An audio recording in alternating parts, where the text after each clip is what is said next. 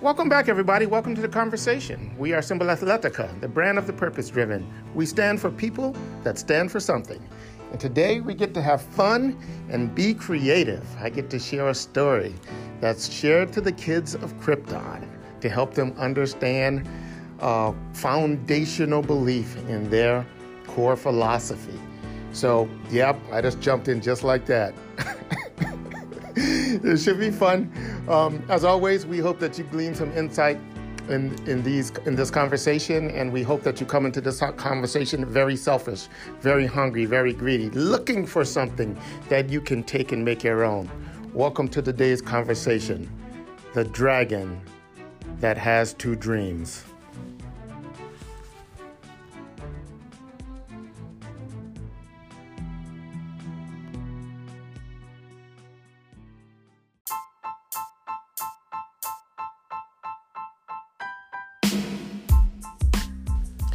All right. The dragon that has two dreams. Well, once upon a time, it's been said that there was a city called Mosman. And the city of Mosman lived on Average Stream, and it lived at the bottom of a mountain. And the people of the city have always been told that at the top of the mountain lives a dragon, a magical dragon, a dragon whose mystical fire could shape reality for the person that partners with the dragon. But nobody ever climbs the mountain to meet the dragon because of one scary fact. It's also known that the dragon is sleeping. And the dragon is going in and out of dreams. Good dreams, bad dreams. Good dreams, bad dreams. Good dreams, bad dreams. And it's been said that depending upon which dream the dragon is dreaming, when you wake him, determines what happens next. If the dragon is dreaming a bad dream, he will wake up and destroy you in that moment in his mystic fire.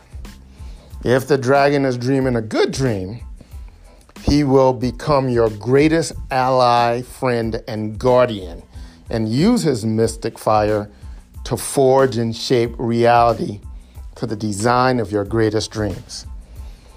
And there is no way to know which dream the dragon is in by sight. So nobody takes the chance of awakening the dragon. On top of that, the path to the top of the mountain is filled with danger and peril. In fact, few people that have started off to go attempt to wake the dragon didn't make it to the top of the mountain. Many of them turned back because the path was too dangerous, or some just got lost and were never heard from again. So because of this, people decided to live their lives in the city of Mosman and go through their daily life limited by the things that they could create them amongst themselves.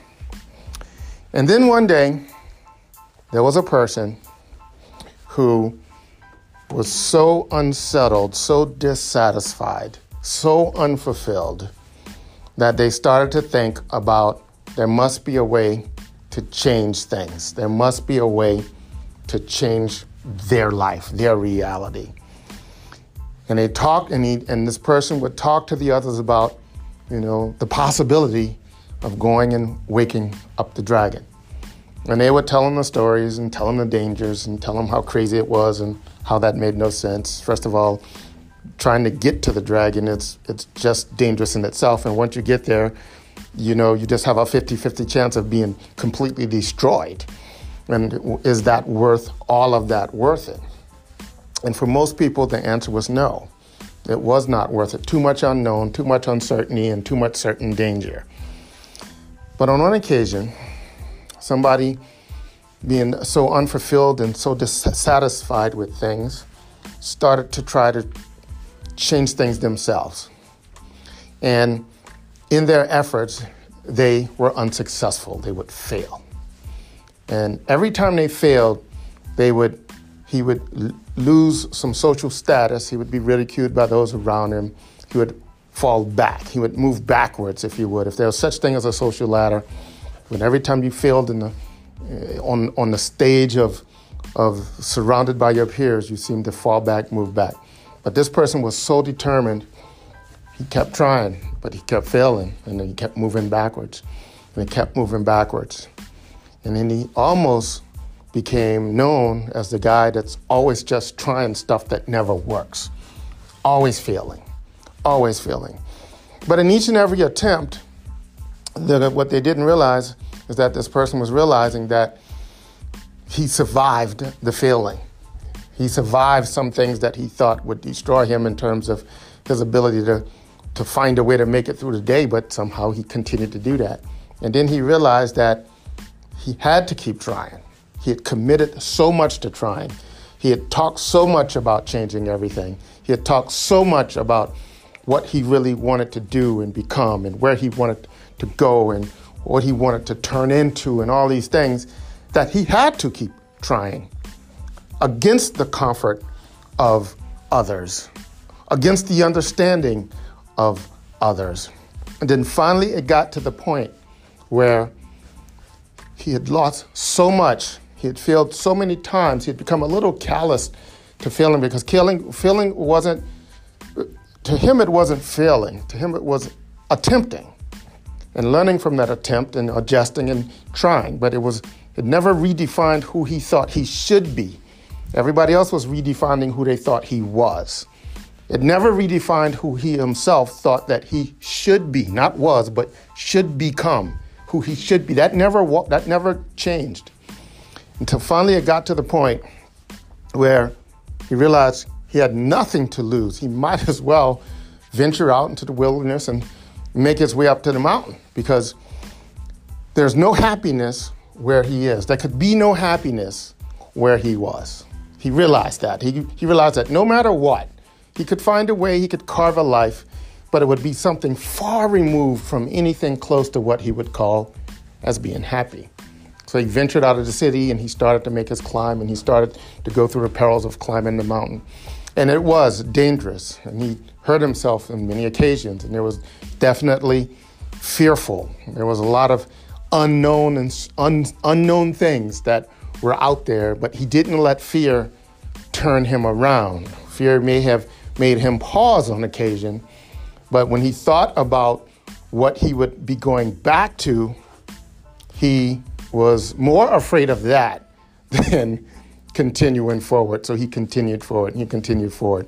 And then finally, he made it to the top of the mountain, and he saw the cave of the dragon. So he realized that, wow, once he goes in this cave, he's going to probably wake up the dragon. And he just started to hope to himself and that the dragon was having a good dream at the moment that he would awaken. And he went to the face of the cave and he stood there. And he stood there and he thought, was there any way possible he could know which dream the dragon was dreaming? And then finally, for a minute, he thought about going back. Because even this feat, having come this far, might tip the balance in how he was viewed amongst his peers and amongst the family, amongst the people of the city of Mosman. And then he realized that he would still be short of happy. He would still be less than. The picture would be vastly incomplete. So he stepped into the cave and he moved into the darkness and he kept moving into the darkness. And then finally, he came to a wall at the back of the cave with shiny, mirror-like, polished piece of rock, reflecting the cave, himself and the cave behind him, and the door in which he came in. And above the mirrored wall was the inscription, "Alas, the legend is true. There is a mighty dragon, and the dragon is you." And so in this story, what they're trying to teach the kids of Krypton is that there's an enormous potential and power within us. And it's always going to act in response to our will and intention and all the things that make us us. And true to this story, if what we focus on are the bad dream, because what most people focus on are in the same category of dreams, right? Imaginations, expectations, dreams. There are things that aren't necessarily real physical reality, but there are things that could be real. Those are the things that most people focus on. And if we focus on those bad dreams, then the dragon, if you will, the result of that power, of our own power, will create things that are against us. In the, dramatic telling of the story, things that are destroying us. And by destroying us, it probably means destroying our better possible self. But if we're focused constantly on the good dreams, right, the good possible outcomes, the good possible occurrences, then the same dragon, the same power, the same mystical thing would work on our behalf and help us create, forge, and design the path of our choosing. So this is a story that encapsulates this idea that's been told for thousands and thousands and thousands of years in many different ways. And it sounds so simple to be such a complex and difficult thing for most people to do, which is simply having the courage to build the habit, not to have it born in you, but having the courage to build the habit to focus on the outcomes and things that you want, not the outcomes and things that you don't want. And when people hear that, they think, of course, yeah, I get it. Yeah, I do that all the time. I think positive. But most people don't. They think that they think positive. But you can tell by their language that they do not. I'll give you a quick example. Parent who loves their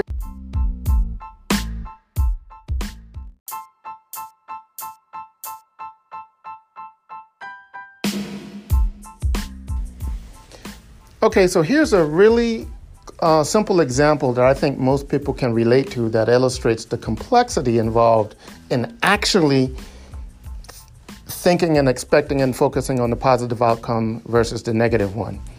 So imagine that there's a parent who loves their child to death and the child is running through the house on their way outside.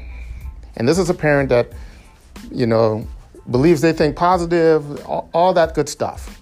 But what the kids running through the house and what they say is, don't slam the door. Very common, right? Right, but what they really want is for their child to close the door quietly. Two completely different things.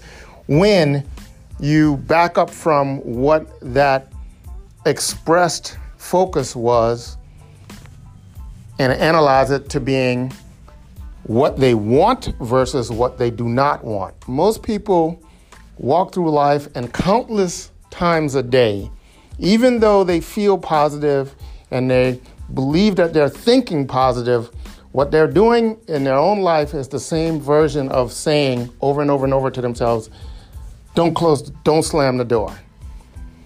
When you ask people, what they want to become, very often the triggered response is that right behind, I don't know.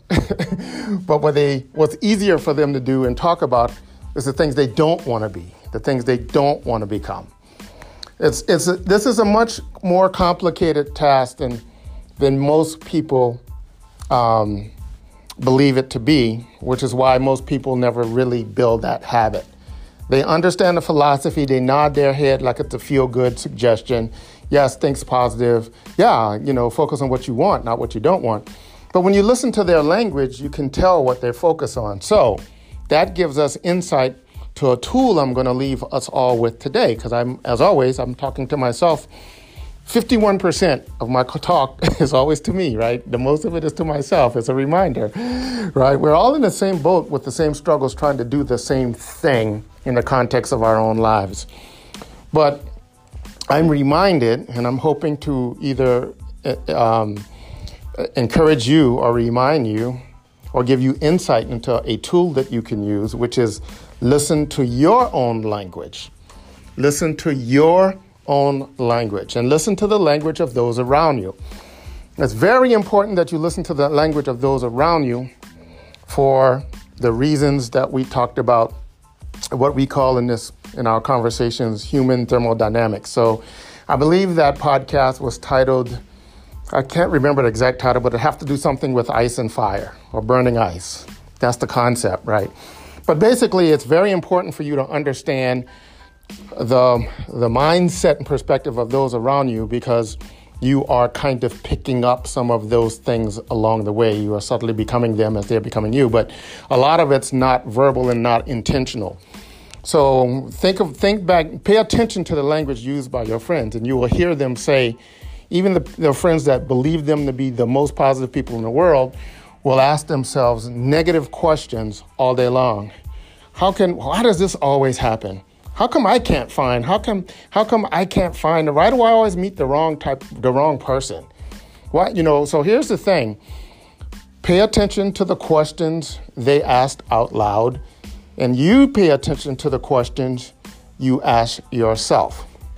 If you find yourself asking a negative question, man, why did this happen to me? Or, oh man, what if that happens? Just stop in the moment, recalibrate and change it to a positive question. What can I do to meet the right person? I'm just giving the most common things I hear people say all the time. Why did this happen? As opposed to, what else could happen? Now that this happened, what could happen next? You constantly lean into the possible positive outcome. And, this isn't a mystic thing. People, well, it could be. We could talk about that on a different broadcast. But even if you don't buy into the things that kind of feel mystical and, kind of beyond like physical reality, let's just keep it very practical. Your attention is a funny thing. It's limited. And if all you're asking are negative questions, and those are the answers that you see first. So you may walk by the answer to 6, a half a dozen or a dozen super positive questions you could ask yourself that are super meaningful in search of that one answer to the negative question that's not going to even serve you anyway. So even if you want to just keep this conversation as being purely practical, it still serves you to lean into building the habit. And it's a habit. This is a skill. This is not something innate.